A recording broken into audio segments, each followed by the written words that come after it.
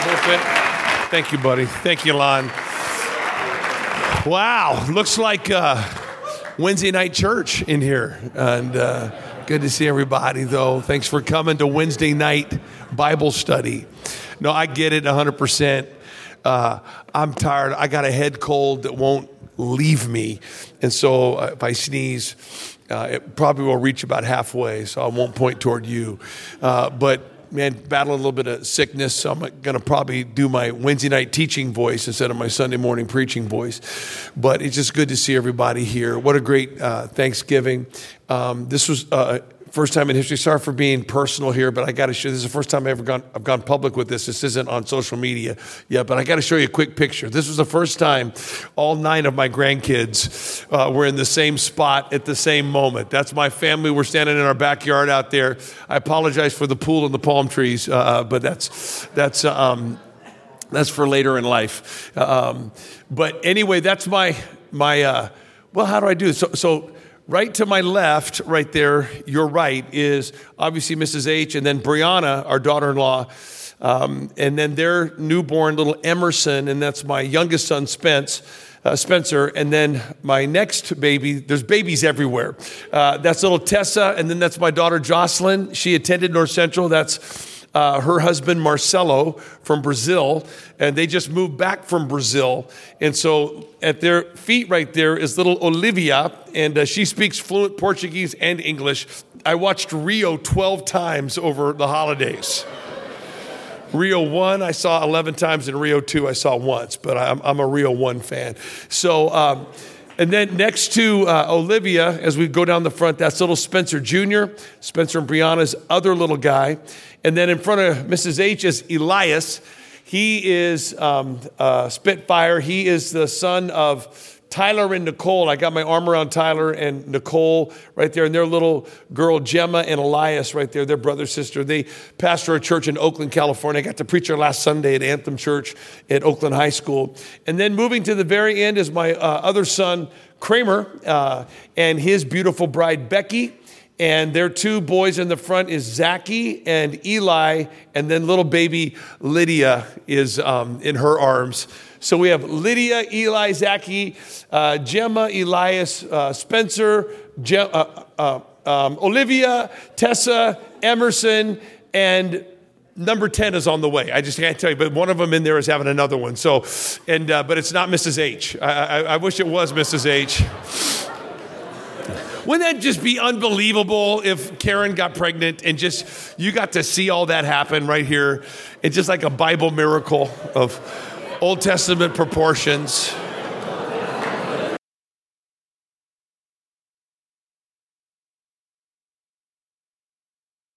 Leader. Daniel 5:12 says that Daniel had a keen mind, and he was 85 when they said this to Daniel. So he wasn't 18, he was in his 80s. And he had built a reputation, and he developed over time. He didn't deteriorate. And the whole goal is to keep developing, not develop and then peak and then deteriorate. I want to keep developing. I'm 57. I don't want to peak and then deteriorate. I want to continue to grow. And so Daniel in his 80s, they said he had a keen mind in his 80s. Most scholars believe he was around 85 when this was said. And it says he can interpret dreams. He can explain riddles, and he can solve difficult problems. If you can do those 3 things, you've heard me say it 100 times. I'll say it 100 more. If you can do those 3 things, you are going to have a high-impact life. If you can interpret dreams, see the future, be able to forecast the future, be able to explain riddles, which means like untangling a fishing line, and then being able to solve difficult problems, bringing civility to where there's enmity, man, can you bring calm to it? And if you can do that, and I believe you can, and I believe that's why the Holy Ghost is in you, is to produce a Daniel 5:12 reputation in your life. That's what we're all aiming for in this thing called NCU, this powerful incubator. So, okay, what I want to do is we're going to be in the New Testament, the book of Acts, but before we go there, I just want to frame something in worship. I was reminded of a verse of Scripture in 1 Kings 17. It says, Elisha the Tishbite, who was of the settlers of Gilead, said to Ahab the king, so he had access to this evil king, this king, And he said, as the Lord, the God of Israel lives, before whom I stand, surely there shall be neither dew nor rain these years. And this extended drought, I mean, can you imagine, by my word, being able to grab the climate and grab weather like a dial? And according to your word, it's going to rain or not rain? You're living pretty close to the Lord if you can command the skies, okay? You're kind of walking pretty close to God if the horizon bows to your authority. I mean, that's a pretty gutsy claim. You could say, hey, it's not going to rain tomorrow, but to say over the next several years we're going to have drought because of my word. So the word of the Lord then came to him, because the Lord wanted to see if Elijah could not only give a word, but could heed a word in his life. So the word of the Lord then came to him, and he said, I want you to go away, and from here, turn eastward and hide yourself by the brook. It's very difficult when you've been sitting with kings and commanding the clouds to go hide yourself, because you're going public at this point. I mean, you're upper tier, desirable conference speaker person. Go hide yourself when you are walking this near to the Lord and have this kind of access to power. Go hide yourself. It's a key to leadership. Key to the kingdom is your ability to hide. You got to hide. Hide yourself in the Lord. Go hide yourself at the brook Cherith, east of the Jordan. It shall be that you will drink of the brook, and I've commanded the ravens to provide for you there. It sounds romantic, but ravens are scavengers, and they pick flesh from dead animals. And they would carry the flesh in their beak and deliver you meat from the beak of a scavenger. It's not like somebody handing you some nice hot fries from In-N-Out or something. In-N-Out. Do we have In-N-Out here? Oh, we have. It's about 3 blocks from that pool you saw in that picture right there. So I just wanted to let you know that's right there. But getting meat from the beak of a bird is not exactly living your best life now. And he says you're going to drink water from the brook like an animal. You're going to get on all fours and then a bird's going to bring you meat. Did you like that? That was impressive. So he went and did according to the word of the Lord. Would you? Would I respond that fast to the call to go hide yourself? And you've been dialoguing with the king. Wicked, but the king. And you have commanded the clouds, and now you're at the mercy of a bird bringing you carcass meat in his beak. It's not a fun place to hide. And this is all out of volition or obedience, and no one's forcing him to do any of this. He's hiding. And it says the ravens brought him bread and meat morning and evening, and he would drink from the brook. It happened after a while. So this was a lifestyle for a period of time. It happened after a while. There was no definitive, I need you to do this till next Monday. And then you're grinding and hanging on and looking at the clock to next Monday. It's just after a while. There was no clue on when the brook would dry up. So the Bible says it happened after a while that the brook dried up because there was no rain in the land. And the word of the Lord said, go to Zarephath, which was the real destination. The real assignment is Zarephath. And I'm telling everybody in this room, God has Zarephath in front of you. You're going to go through this other thing for a period of time, for a while. You go through this other space for a while. This space between the exterior of leadership and the interior of leadership. This space that is hard to describe between exterior and interior. You're on the outside and then you're going to be on the inside, but you're in this space for a while of your life. I was sitting here this morning thinking back to conversations with my sons and daughters. I was sharing this with somebody. I said, the greatest gift you're going to give your kids. And I don't say this because every time a preacher says anything like this, it triggers sadness. This isn't to trigger sadness. This is to inspire hope. And I mean that with all my heart, because I did not come from the family that I was raised in. I came from them biologically, but my next family, it looks nothing like my childhood. Zero. So I'm not just, you just replicate. No. Key people who are not biological relatives of mine stepped into my life and were so compelling. Coaches, teachers, youth pastors, senior pastors.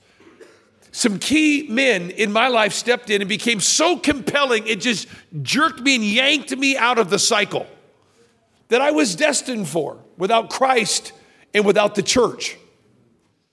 So the mentors, they literally picked me up and took me into a new zone, a new domain of my life. I'm very grateful to God for them. One day maybe I'll tell you about those 5 people in my life and how it actually happened.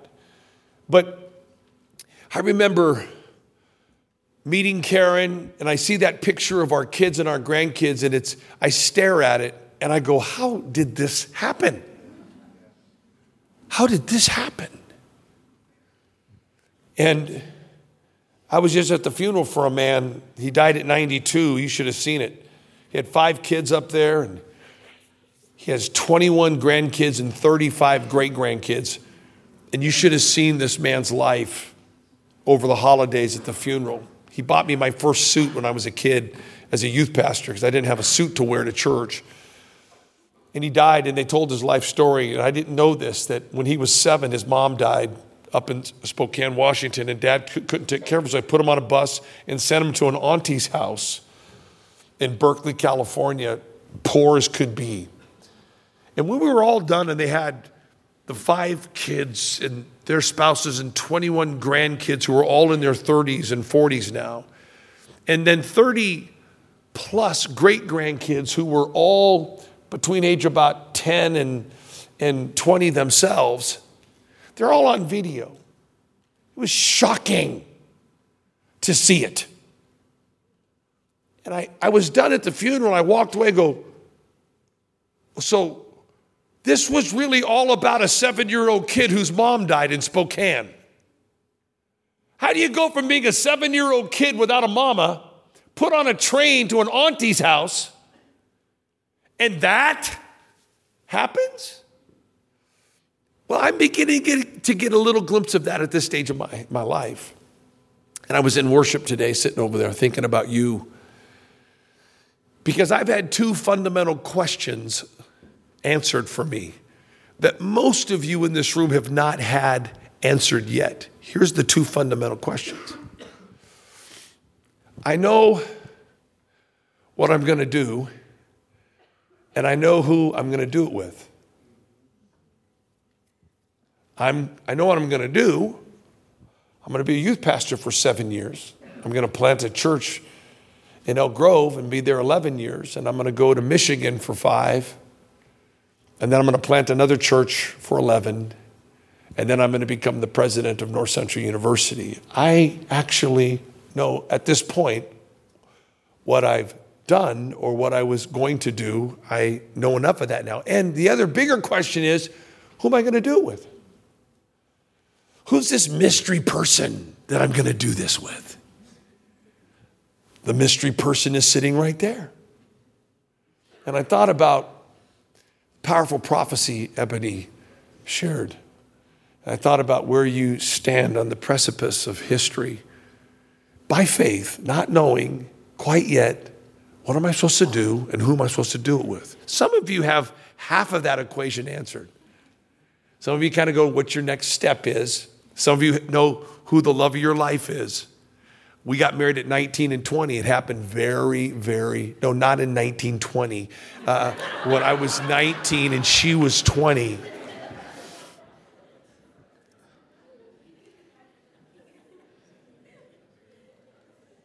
So Zarephath has been somewhat clear to me. Now watch this real quick. Zarephath has been clear to me. I went through some Brook Cherith where you get reduced, and then you go to this place called Zarephath, and there's a notorious story there. What's the notorious story? He goes to Zarephath. There's a widow there, which means her husband's dead. She has no food because he says, go make me a bread cake. She goes to get him water. While she's getting the water, he says, please bring me a piece of bread. And she said, I have no bread. Not only do I not have a husband, I have no bread. This is a notorious story. Not only does she have no husband and no bread, she has no hope because her and her son are preparing to die.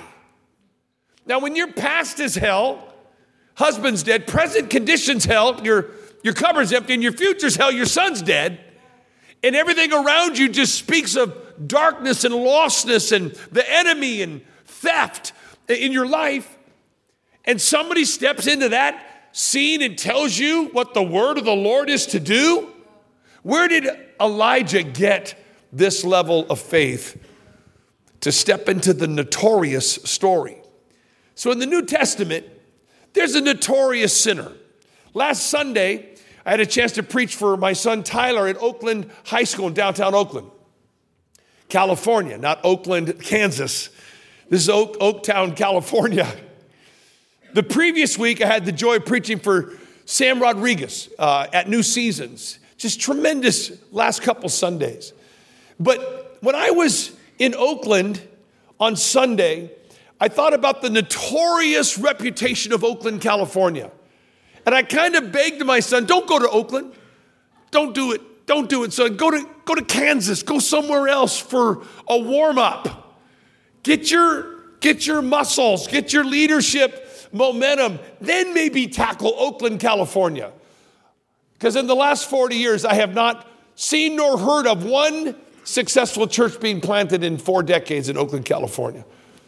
Though the woman that spoke our school into existence, Lillian Yeoman, in 1929, 4 blocks from here, told the pastor, Frank Lindquist, you need to start a school, a Bible school. That was the start of North Central, Lillian Yeoman's. Her greatest revival was in Oakland, California. Maria Wadsworth Eder, her greatest revival, Oakland, California. Amy Semple McPherson, one of the greatest revivals in all of America was in Oakland, California. She actually died there in her sleep. But Oakland, 100 years later, which is now, is a notorious community. And I said, Tyler, I've been praying, God Almighty, how's he going to reach the notorious city of Oakland?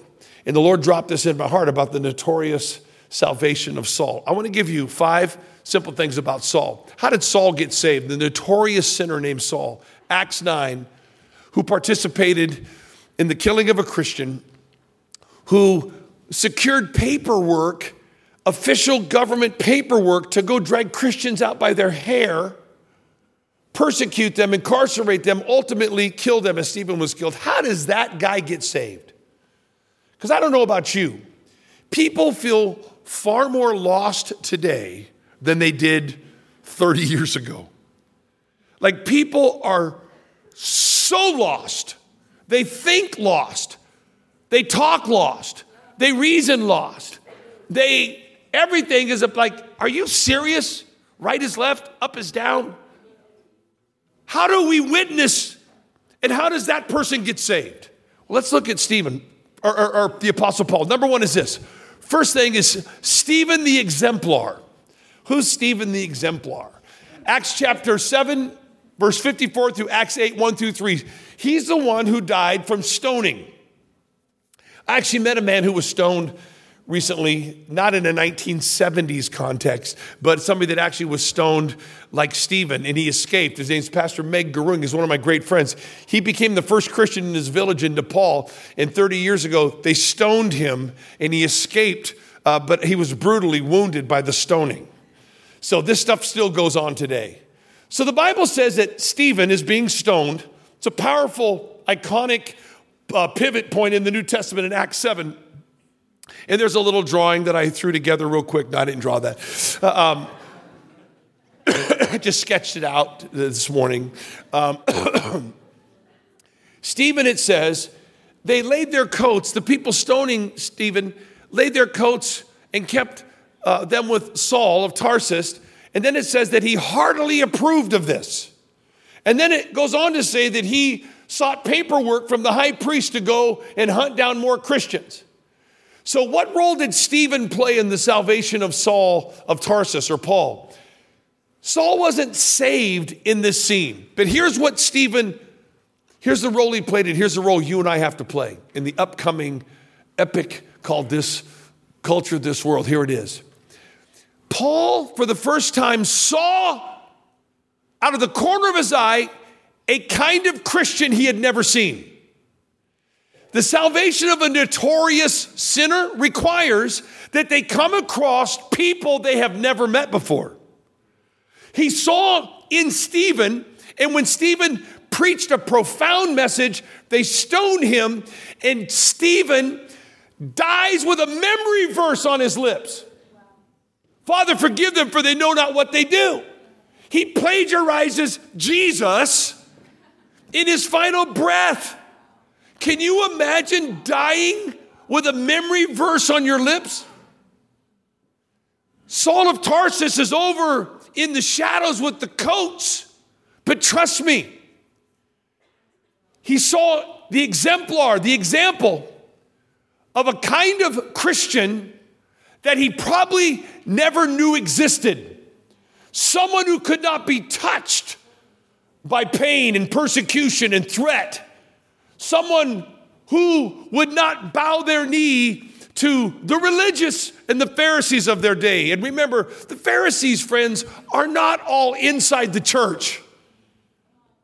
Pharisees it's the government. It's self-righteousness. It's people that tell you how to live one way. We just think Pharisees are all inside the church. Most of the Pharisees are outside the church. They're pseudo-religious, self-righteous people that operate in entertainment. They operate in media, the news. These are where the Pharisees operate, friends. And so Stephen is stoned to death, and the Apostle Paul sees somebody he has never seen before. And trust me, friends, the imprint never left him. If we're going to lead notorious people to Christ, they got to see a kind of Christianity that they've not seen before. It won't be their salvation moment, but it will be a profound, lasting impact in their life. You're going to go to communities. You have to live a sacrificial life in such a way that non-Christians go, I haven't met a Christian like you. I haven't seen that operate like that. If we're not Stephen, we'll never see the notorious saved. Secondly is this, real fast. Musicians, why don't you guys come back up? We're going to transition to prayer in a moment. The second thing that Saul saw was this. He saw what I call the messenger. Next slide, if you will. The Holy Spirit's the messenger. Road to Damascus. Here we go, folks. Road to Damascus is a work of the Holy Spirit revealing Jesus Christ to Saul of Tarsus. It was activity.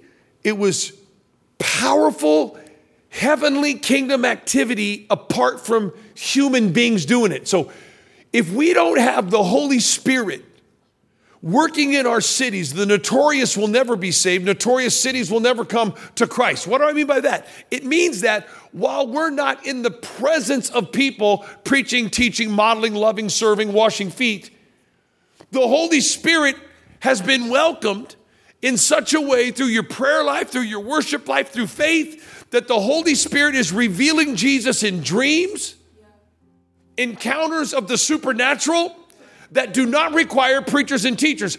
Notorious communities and sinners will not be saved unless the Lord is moving on your behalf, but on his own in the heart of that person. So Saul of Tarsus ultimately encounters Jesus without a preacher. What does that mean for you and I? It means that we better have the Lord in our midst.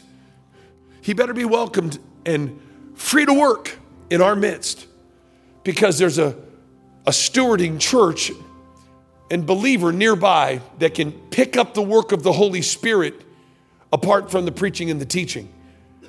Notorious sinners and notorious cities will never be shaken unless the Holy Spirit is doing what the Holy Spirit is doing all over the world in the Middle East, where preachers and missionaries are not allowed to get into. Jesus is appearing in dreams to people. If we don't have that happening,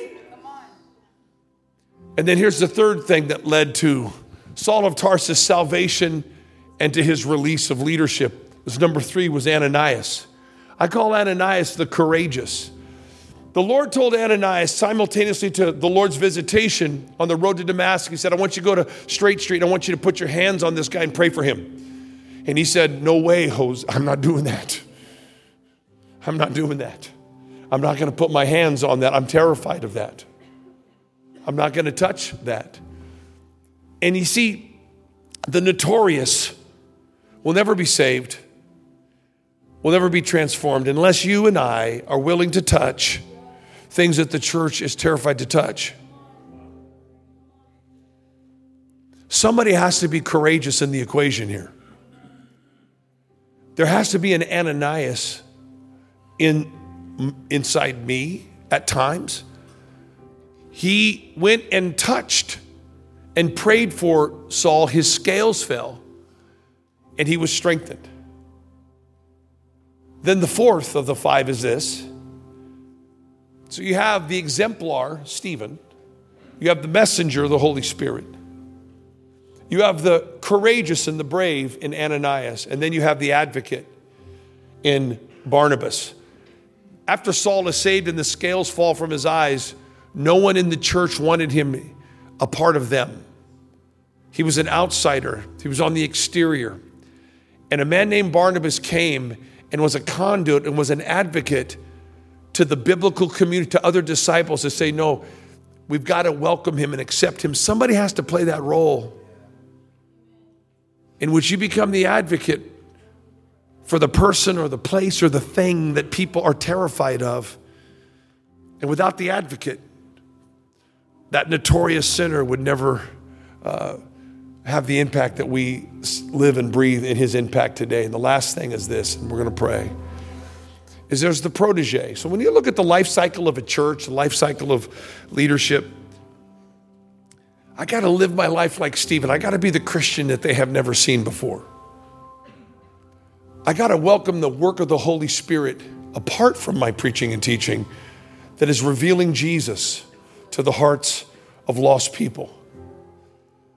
I got to be courageous and touch stuff and go first and touch some stuff that everybody else is afraid to touch. And I've got to be an advocate, and I've got to be a conduit and help the church welcome a converted. He's not the same person. He's been converted from his sin and forgiven of his sin. But the church is afraid and doesn't know what to do with this outsider that they have invested so much of their thinking in opposition to. How do I create biblical love when I've invested so much of my thinking that this is an outcast, someone to be avoided? So the advocate, Barnabas, the encourager, creates the conduit. It makes the introductions. Let's welcome this person. And then the protege is Timothy. Acts 16, he takes a young guy from a imperfect upbringing. He fills in the gaps of really a fatherless young man named Timothy. Pours his burden into him, because you can't impart your gifts. Gifts come from God, but burden comes from the mentor to the protege. And he puts inside Timothy a heart, and Timothy becomes the protege. So when I look at notorious sinners and notorious cities, I see all of these elements alive. And I just want us to be biblically aware of these different contributions to Saul's salvation, his new faith, and ultimately his eternal impact as an apostle through the lives of other leaders that he has raised up. I want us to pray. And I just want us to ask the Lord, help me to be aware of all these steps and stages, Lord. Because all of us participate at different levels. Sometimes you plant stuff, sometimes you build stuff, and sometimes you bless stuff. You plant, you build, and you bless. You're going to do all three of those things constantly in your life. You'll be the first one to plant it. Somebody else plant it, you're going to build it. Somebody else will build it, now you're going to bless it. Smile on it. Write a check for it. Encourage it. Pat them on the back. Pray. Sometimes you go first and plant it. Sometimes you got to be the builder of it. All of those things are going on simultaneously in different ways in your life. Let's live like Stephen. Let's welcome the work of the Spirit like the road to Damascus. Let's be brave like Ananias and be the first to touch things that everybody's afraid of. Let's be a conduit and an advocate to help outsiders become part of biblical community. Let's make the introductions and let's commit our life to raising up proteges that will water this earth for Jesus. Let's all stand together, friends. Hallelujah, Lord. Thank you, Jesus. Thank you, Jesus. I'm glad you came to chapel today.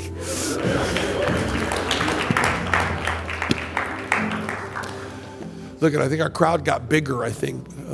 You just look bigger standing, I guess. Man, the Lord is good. You know, I used to joke with my students when I was a youth pastor. They go, I got to get out, I got to go over there. What do you got to, I got to go, I got to get over there. I got to leave and go do what? I got to go over there and stand.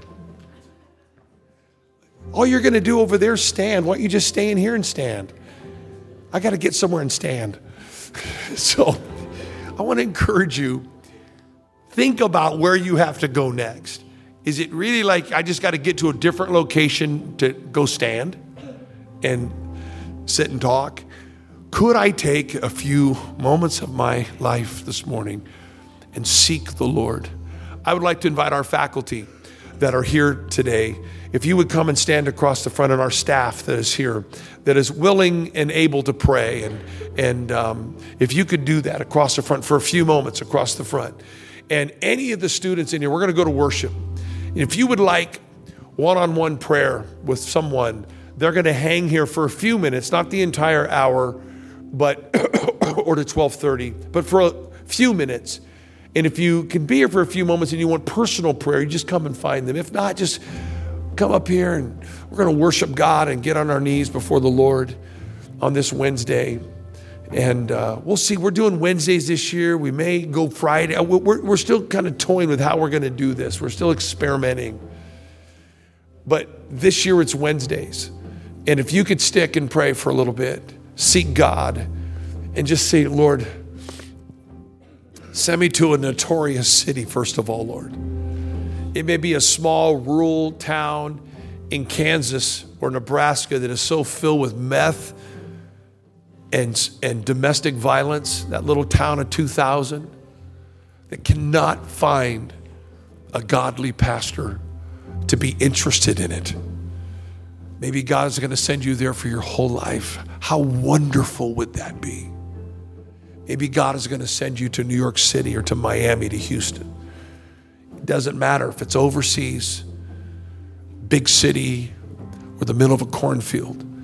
People are perishing Zarephath. And the Lord wants you to go to notorious places to make a kingdom impact that you never saw coming. But you got to commit.